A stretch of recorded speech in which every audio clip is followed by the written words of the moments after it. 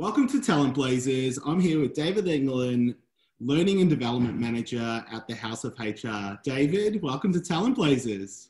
Thanks a lot. I'm excited. Good morning in Belgium. Good evening for you guys. Yeah, it is. The evening for me in Australia. So this is the headquarters of the House of HR. Yeah, indeed. Please tell us, for those who don't know who the House of HR are, tell us a little bit about the House of HR. So the House of HR since last month, and we're quite proud of this, we became the 24th biggest HR company in the world. We did 2 billion in sales last year. So the House of HR is a holding company that contains 9 operating companies supporting 38 brands.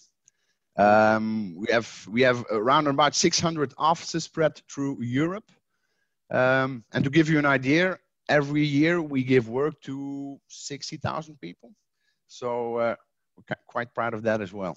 Yeah, incredible. And you've got a real pivotal role in the House of HR. Can you share what your role is? I'm a learning and development manager at the House of HR. Cool news is I started about 11 years ago at one of the companies at Accent, the founding company, and started as an account manager. So in sales in the field. And after 2 years, became a regional manager, but quickly noticed, and the management noticed it as well, I'm more of a coach than I am a manager. So they gave me a chance to join the Accent Business School, which is the learning and development department at Accent. After a couple of years, I became the learning and development manager at Accent. And now for a couple of months, I'm doing this at the House of HR. So, yeah. And we were just talking a little bit offline. You've done some incredible things with video and rolling out video at the House of HR. Can you share what you have been doing with video in the last 6 or so months? Yeah, so it kind of all started 6 months ago, and every 2 years at House of HR, we do an innovation contest, which is a lot of fun. So a lot of groups come and pitch a lot of innovative ideas. And the last session, there was one group of Accent that really stood out. They wanted to storify our vacancies using video. And of course, we already knew that videos would be a great way to engage with job seekers. And we also know that videos are taking over the internet year by year. So that was the winning group. And then we just needed to find the right app. We did. And we launched this app in September for Accent. And in November for 2 other companies, Continu and Covebo. So that's how it went. Yeah, wow. And you've trained 1,200 people at the House of HR video. Yeah, indeed. Yeah, not only me, of course, together with a fantastic team. Yeah. Of course. How? Where do you start? And how do you... So I think the first step would be, and that's what we did, we searched for a video champion. So a project manager who was really passionate about video. Then we pitched the idea to the middle management. And then we created a video to search for 50, we needed 50 ambassadors. So we looked at the geographics. We said we are going to need about 50 ambassadors to help us launch the product. And then indeed we gave 61 workshops to train all our employees physically. Wow. We had to do it in small groups because of the pandemic. And so these were workshops where the why story was very important.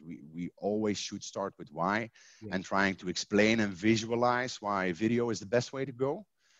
And then we trained them in detail how to use the tool. We gave a live demo. We made sure that everyone can play a bit with the app in the beginning. Yeah. Then a very cool idea from the champion was to launch an incentive. So we did that after 1 week, a kind of a competition.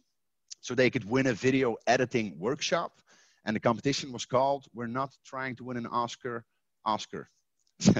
just to make the point. You're Yeah, not directing a Steven Spielberg movie. You're just making engaging videos. And that helped. That helped in the launching bit. So would you say that's one of the biggest tips to getting started, making it fun? Yeah, that's my advice. Don't start with targets and KPIs in the beginning. Just get everyone riled up and enthusiastic about jumping in front of the camera, because that is kind of a challenge. Not everyone is very enthusiastic to jump in front of a camera, so you have to make them feel safe and comfortable in the beginning. It's important. So fast forward to today, and you're at a very different stage to where you were when you first started. How have you captured those stories and shared them with the business, and where are you at today versus early on? So a very important part is also keeping it alive. So we have done all sorts of stuff to make sure that it's part of our daily job. For example, every Thursday since we launched, every Thursday we put a video with tips and tricks and updates on our platform. Every 2 weeks, we update a roadmap to share with our management. Every month, we do workshops for our ambassadors with tips and tricks. We also asked our video app supplier to create some workshops for us. It's been embedded in our learning and development program. And as you said, the most important thing is sharing success stories. So we're doing this with video as well. So we're looking at success stories all over the company, and then just make these employees create a video to share these success stories and what they gain from working with video. Yeah. And when you hear it from your own peers, it's really convincing to start with video as well. Gotcha. So that's where we are now. Yeah. If someone was starting off with video and introducing and wanting to do some workshops and start from the start and moving forward, what are a few of the challenges to look out for, and what advice would you give to overcome those challenges? I think the biggest challenge is, first of all, getting everyone on board and in front of the camera, because not everyone is going to be up for it at the start, which is normal, because we are humans and sometimes a little bit shy. And another challenge is, when you got a big company, making sure that the quality standards are good enough. And the only tip I can give there is do a lot of workshops, do a lot of training, a lot of videos, a lot of workshops, making sure that video is top of mind, and trying to create an environment where video is part of the normal job. So in the beginning, video was an extra assignment for everyone. So yeah, we have to think about making a video every once or twice a week. And now it's kind of a normal daily task. Every day you just think about, okay, I'm going to create a video today. So that's where you want to be heading. And now that you're where you're at the moment, are you thinking about KPIing or introducing KPIs? Yeah, it depends on the manager. Some managers use KPIs more strictly than others. It depends on the results of every region. But analyzing is important. You have to know where you're at, and I'm quite proud to say that we do that quite well. We use all sorts of mechanisms to really measure the impact of our videos. For example, we use YouTube Analytics. Of course, that's normal. We also created a Power BI dashboard specifically for video.